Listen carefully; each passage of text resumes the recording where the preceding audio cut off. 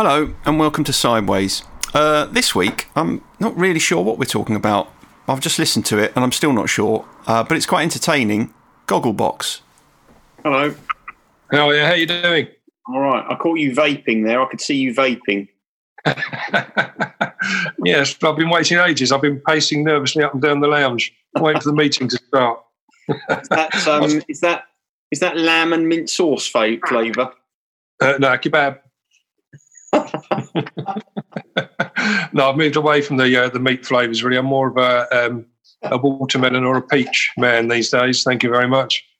I've always had you down as a watermelon or a peach man. Well, I think it's the first time we started an episode for a little while without you mentioning my hair, which is quite good. By the looks of it. Exactly right. Yeah, I have. Yeah. How did that happen? Well, I had a bit of a snip out and went into town, and I anticipated that I'm probably going to have to make an appointment, but I walked past one that had no queue outside, and then I walked and they saw me straight away. So I was quite happy with that. Did you visit the barber so many times that eventually you got a haircut? Yeah, 1 out of 1. I mean, that's a 100% record in the last 3 months. First time I've been there. That's very good. Very good. Yeah. Anyway, let's not talk about your hair. I know. What are we talking about? Well, I've got a working title for this one, really. It's sort of the working title is Gogglebox. Right, I think that's been done. Is it? Oh, yeah. Well, you probably understand the relevance of this and how it complies with their sort of normal subject parameters as we go on. But I haven't just used it as a sort of a clickbait title. Haven't you? Although we probably don't need one. I think I was surprised how well received last week's episode has been. Yeah, I was quite heartened by that because it's as I'd said to you before, it's quite often a subject that people sort of turn away from, but people seem to turn towards that one. They did very much so. Yeah, obviously bereavement and grief is something I think we all encounter. You know, whether inside or outside of addiction. So I think it hit a lot of notes, and so I've had a lot of positive feedback about it. So mainly my bits you were getting positive feedback about. No, they said that wasn't really the crux of it. It was it was my input as a sort of the viewpoint from an addict, but everyone found absolutely fascinating. Anyway, we Gogglebox. We do. Yeah. Do you remember when it started? Have you ever watched it? Have you ever been into it at all? Yeah. I had. Well, I wouldn't say I was into it, but I have watched it, and I've got absolutely no idea when it began. No. Well, is it post-war? I would think. Yeah, it is post-war. That's all you need to know, isn't it? Really, it's close enough. It is really, yeah. It was actually in 2013. Yeah. See, I've done my research. Surprisingly. Do you remember who the original voiceover was on that? Let me think. I'll have a guess. Quentin Crisp. He wasn't actually. No. Right, okay. But it was Nicholas. No, he would have done a great job. Yeah. No, I don't know. Go on, tell me. Caroline Aherne. Oh, the late Caroline Aherne. The late Caroline Aherne. Do you remember? It was a bit weird, really, because I really enjoyed watching her in The Royal Family, which is one of the greatest comedies ever written, I think. And I had a bit of a crush on her. I mean, can we have a crush at our age? Are we allowed to have crushes? No, I don't think there is an age limit to having is there not? A crush. Not really. No. Well, I was trying to think back. It was what was your first celebrity crush? You remember? Now I'm thinking of someone, and I can't remember. This is going to sound ridiculous. I can't remember who it was, but Adam would remember, because I can remember Adam and I used to have a conversation about celebrity crushes, and he was appalled at who my earliest celebrity crush was. And I've got a feeling, and I can't remember what her name was, but I've got a feeling she might have been in Crossroads.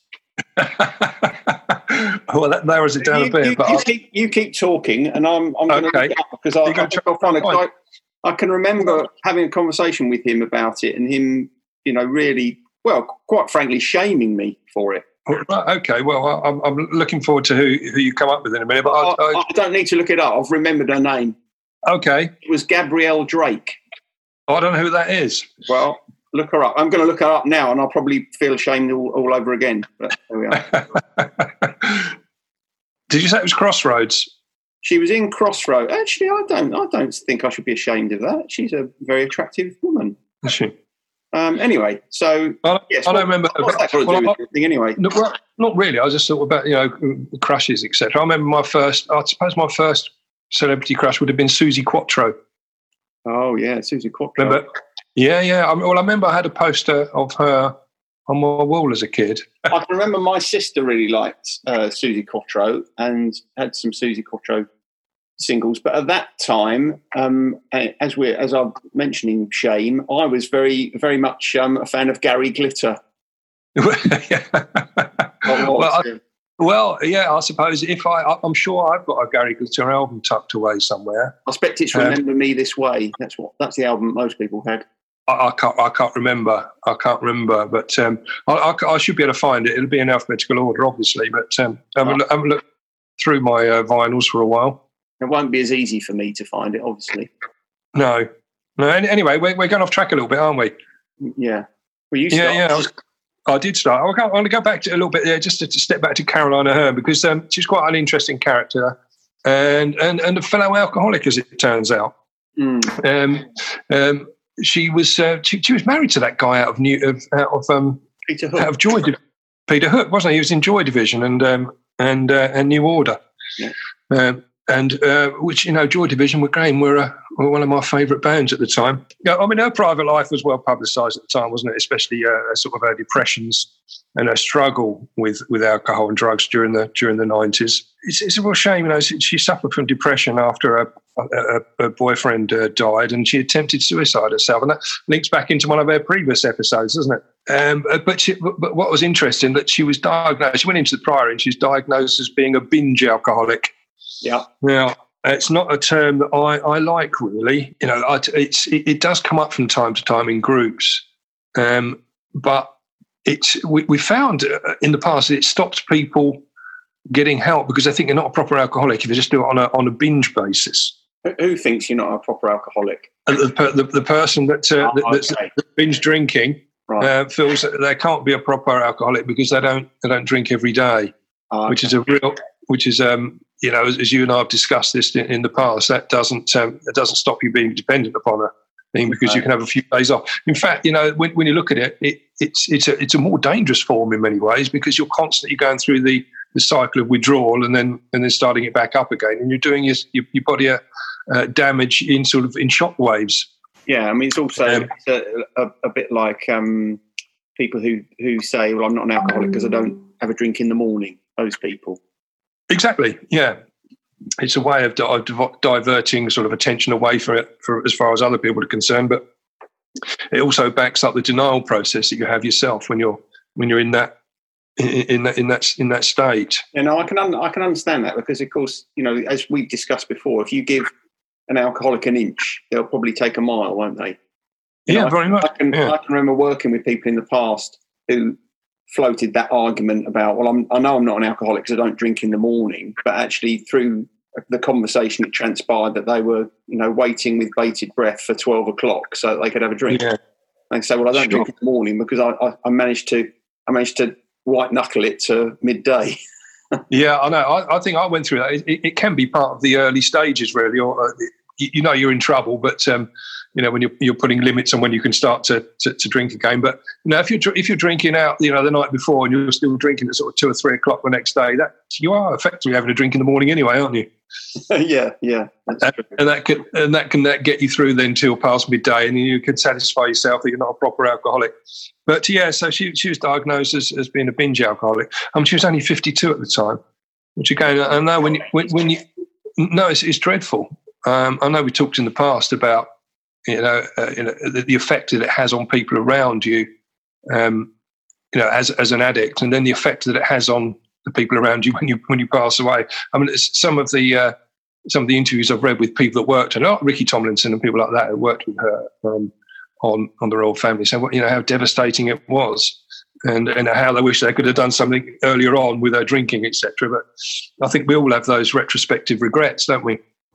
Again, we've talked about that in the past, but sort of looking back and wishing we'd started earlier, which is in fact, going back to the Gogglebox thing. Do you remember in the first series there was the posh pair though known as there were Steph and Don Parker, who they're from Sandwich, actually quite local in Kent. Yes, yeah, they were in it for quite a few years, weren't they? They were, and they've admitted that they've got drink problems. The pair of them got drink problems. They're often drunk whilst filming as well. Really? Yeah, I remember them being a bit scatty, but I didn't realise that I think they were drinking whilst, as a lot of people do on Gogglebox. Most of them do, don't they? Most of them seem to be drinking. They do, yeah. Do you watch the current Celebrity series at all? I haven't seen it. I have seen the Celebrity series in the past, but I haven't seen any of this one, I don't think. I think, wasn't Daisy May Cooper on it last week? Yes, she was. She's fabulous, isn't she? Yeah. She said, I remember reading something, I think it was on Instagram, where she said that afterwards she felt really sick because she couldn't stop eating the crisps that were provided. I suppose it's better than downing a bottle of wine. But on the current series, I was quite interested to watch. They was watching the news, and they were watching the news as the pub reopened after lockdown. Oh, and it showed how packed around the Soho area it was and that sort of thing. And I think it shows really an unhealthy relationship in the UK with alcohol, doesn't it? Yeah, I can't remember. I think you and I were having a conversation about this, weren't we? But I can remember when the pubs reopened that day, it was as if that was the only thing that anybody had been worried about throughout the whole of lockdown. It was absolutely unbelievable. It is unbelievable. It's almost like, oh, thank God the pubs have opened. Everything will be all right now. Yeah. And it's really, on the one hand, it's quite funny, but on the other hand, it's really quite disturbing. It is disturbing. I found it disturbing also. They were talking about, Leicester, who went back into lockdown. Mm-hmm. I think they probably still are on lockdown at the moment, but they were saying, well, there's no real point because they're putting a place like that in lockdown because people just go outside and, travel elsewhere to go to the pub. Again, thinking that was the only reason, the only thing that was in their minds. They've got to go to the pub, so therefore they'll cross borders and they'll go into the next county or next town. And start supping up there, regardless of the dangers involved and the risks involved. Yeah, it's absolutely bizarre. I think I said to you, there's a guy on the radio who's been interviewed, and he that day that the pub's open, it was a Saturday, wasn't it? And he was saying, oh, thank goodness I can go to the pub because beer's not the same drunk out of a can. And I was thinking, why not pour it into a glass then, you cretin? Or not have one at all. Not have one at all. Well, yeah. But I don't have a problem with people having a beer, but it does seem a bit ridiculous when it seems as if your kind of whole existence is revolving around your ability to go to the pub. Yeah, you have coffin, haven't you? It just seems a fairly unique situation we have in the UK, where we are very much obsessed with that. Mm. And because the other countries have gone into lockdown, you don't see them all sort of rushing out to the pubs the minute the lockdown starts. What do you think? No, I mean honestly. I suppose this is a ridiculous question to ask you as a recovering alcoholic, but I'm just kind of trying to think how we'd have handled this when we were sort of 20. I wonder what we'd have done if we'd have been denied the opportunity. Because, as you know, well, I mean, you obviously were, but I was in the pub every day of the week. So I wonder how we would have coped if we'd been struck by a global pandemic in the 80s, and we couldn't go to the pub for 3 months. I wonder how we'd have dealt with that. It would have been quite tricky, I think. But I don't think that at that age, even though we were going in the pub a lot, it wasn't the lure of the alcohol itself. I think it was the lure of the company, wasn't it? And being around you at that age where you want to constantly be around your friends and your mates, etc. So I suspect, like I've seen a lot of people of that age at the moment, almost disregard the lockdown. They're still gathering in parks and going out on their bikes and doing all sorts of bits and pieces and not really taking the whole situation very seriously. Mm. But it's an interesting point because it would have, at that age, would have put quite a huge dent in your social life, wouldn't it? Yeah, it would have been different as well, wouldn't it? Because we wouldn't have had the ability to connect through any other way. Unless you saw your friends or stood in the freezing cold hall of your house calling them on the telephone, you wouldn't have had any contact. I mean, I suppose we could have written each other letters, couldn't we? That would have been about it, because there's no social media. No. Obviously, you couldn't message each other, you couldn't text each other, that sort of thing. It would have been, the isolation would have been quite dramatic, wouldn't it, really? I think it would. It's interesting to think how it might have affected our mental health. I suppose what I'm saying, I don't know if I'm right about this, but almost feels as if we might have been a little bit more justified in being relieved at the pubs reopening.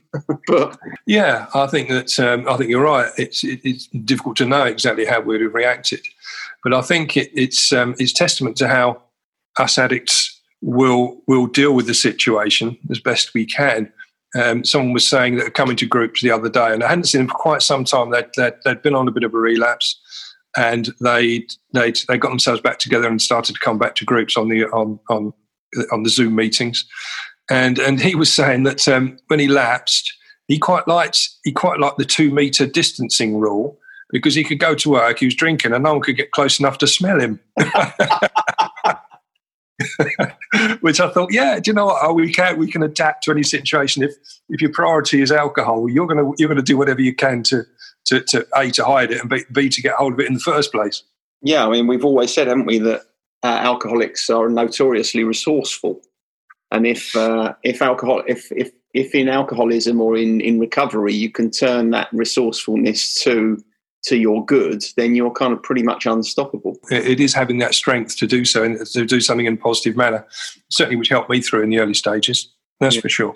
But I find myself a little bit in a goggle box situation these days, where I'm watching people watch other people, and it's happening more and more in the recovery community, because I'm seeing people that have come into recovery have started to get better, and then they're starting to looking out for the other new people that are coming in. Yeah. And so the process goes on. So I find it really interesting to watch how the people that have started to get a hold on their sobriety, have done 2 or 3 months, it tends to be around about that time that people start to think, this is really good, I've got to pass on the good news. And so it's really interesting to see how they then react, and not use the same platitudes exactly, but use some of the same strategies and ruses to help other people along. So I felt again, it struck me. I felt like I'm goggle boxing when I look at other people and see them looking at other people. Yeah, I hope you don't sit with a strong can of lager while you're doing it. Absolutely not. No, and it's out at the moment. I can only do that when we have our little face-to-face meetings, which are in the open air in Moat Park, so I can see people straight away. Yeah, it must be quite nice to see that, though. It must be nice to see people kind of strengthening in their recovery.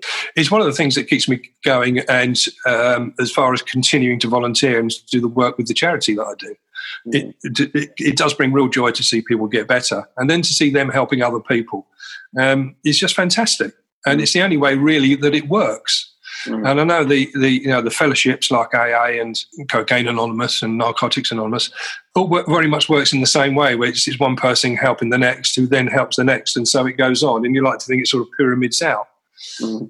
So yeah, I'm not the voiceover of Gogglebox like that situation. I'm one of the people sitting down, looking, watching, observing this going on around me. If you were one of the current crop of people on Gogglebox, which one would you be? I don't know really.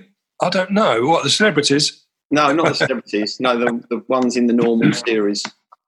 I'm just trying to think if there's any. I'm trying to think if there are any of them which remind me of you. Well, no. You probably come up with someone very derogatory, I'm sure, but it'd be very interesting. It's very interesting. Something I did look into, because I thought that'd be interesting to go on as a recovering alcoholic. Yeah. And I thought it'd be good, for you and I to go on Gogglebox, but there is no way to apply. Oh, really?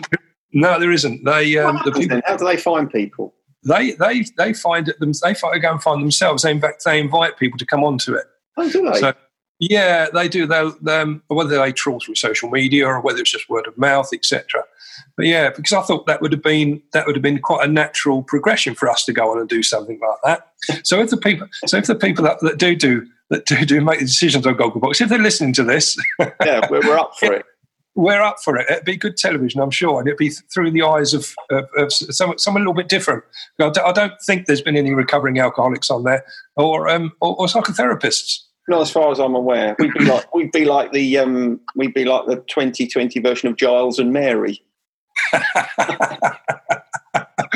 Yeah, I suppose we could be. So anyway, so I think we're doomed not to go on that. Yeah, you never know. You never know. I mean, hope springs eternal. Yeah, the trouble is you have to sit down for 12 hours at a time watching TV. Is that how long each kind of stretch is on Gogglebox? I'll tell you, if I had to watch 12 hours straight of television, I think that might drive me to drink. Well, exactly. Yeah. It'd be a bit troublesome, wouldn't it? I think that'd put your recovery in jeopardy. When I seem to remember you telling me previously that it's quite. In fact, we've had this conversation fairly recently. It's quite difficult for you to sit through an entire film because your concentration lapses. So I don't know how you go 12 hours of television you hadn't chosen to watch. Yeah, I think you're allowed to do it in fits and starts. It doesn't have to be all at one go. All right, that's all right then. But I think it's I am getting better at it. I'm getting better at it, and I'm gonna what I'm gonna do on this episode is just to mention next week's episode, if I may, because it sort of links in what you're saying. Okay. This is a trailer, a teaser. I'm doing a little bit of a trailer. You might have already seen the film, but it's one called Flight. Is it popular? It's got Denzel Washington in it. Oh, no, it's too popular then. Well, it's on Netflix at the moment, and it was brought to my attention by initially by one of the guys on their Zoom group. Yeah.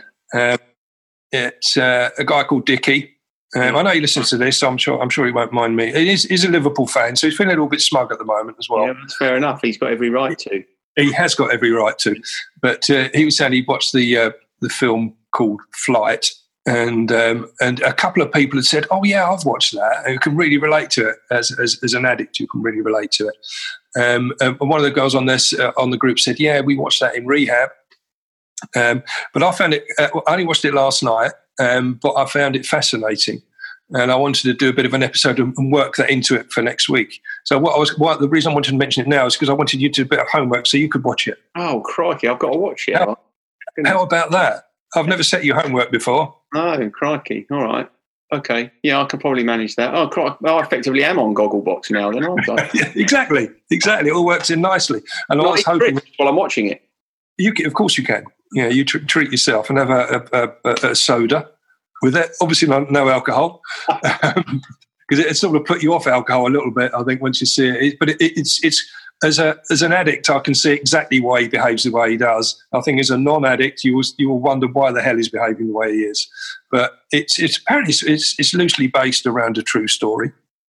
So I think anyone that's listening to this should watch the film also before next week's episode. There'll be a fresh insight into the world of addiction, but it will also give people an understanding of what we're talking about next week.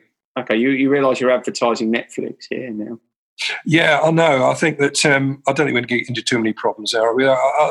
Other platforms are available. Yeah, but not to watch that film probably. Well, you can buy it on DVD apparently. Oh, just while we're trailing stuff that it's worth listening to if you're in recovery or interested in alcoholism. What about that BBC, that Radio 4 drama that I drew your attention to last weekend? Absolutely fabulous, yes. Yeah, I can't remember what it's called now. Do you remember what it's called? Goblin. Something Goblin, yeah. Goblin. Hobgoblin. That's a beer, isn't it, Hobgoblin? I think it is. No, it was good. That went into. There was some real life interviews with siblings, basically, wasn't it? Where one sibling was an alcoholic and the other one wasn't. Yeah. But interdispersed with this quite this Victorian poetry, wasn't it? That was interdispersed with which at first I thought this is not going together particularly well, but it gelled, and I thought it made a nice program. Christina Rossetti, isn't it? I think. Yes. So it's called Goblin Market, and if you're interested in listening to it, you can get it on BBC Sounds. It was on Radio 4 last Saturday. It's worth a listen, I think. It is worth a listen. Yeah, I think that is a good plug. We plugged the BBC and Netflix. We have. Yeah. When we don't get all sorts of offers of sponsorship now. I think they should do that. Should be straight out onto that. Drag us into the studios, do a few bits and pieces.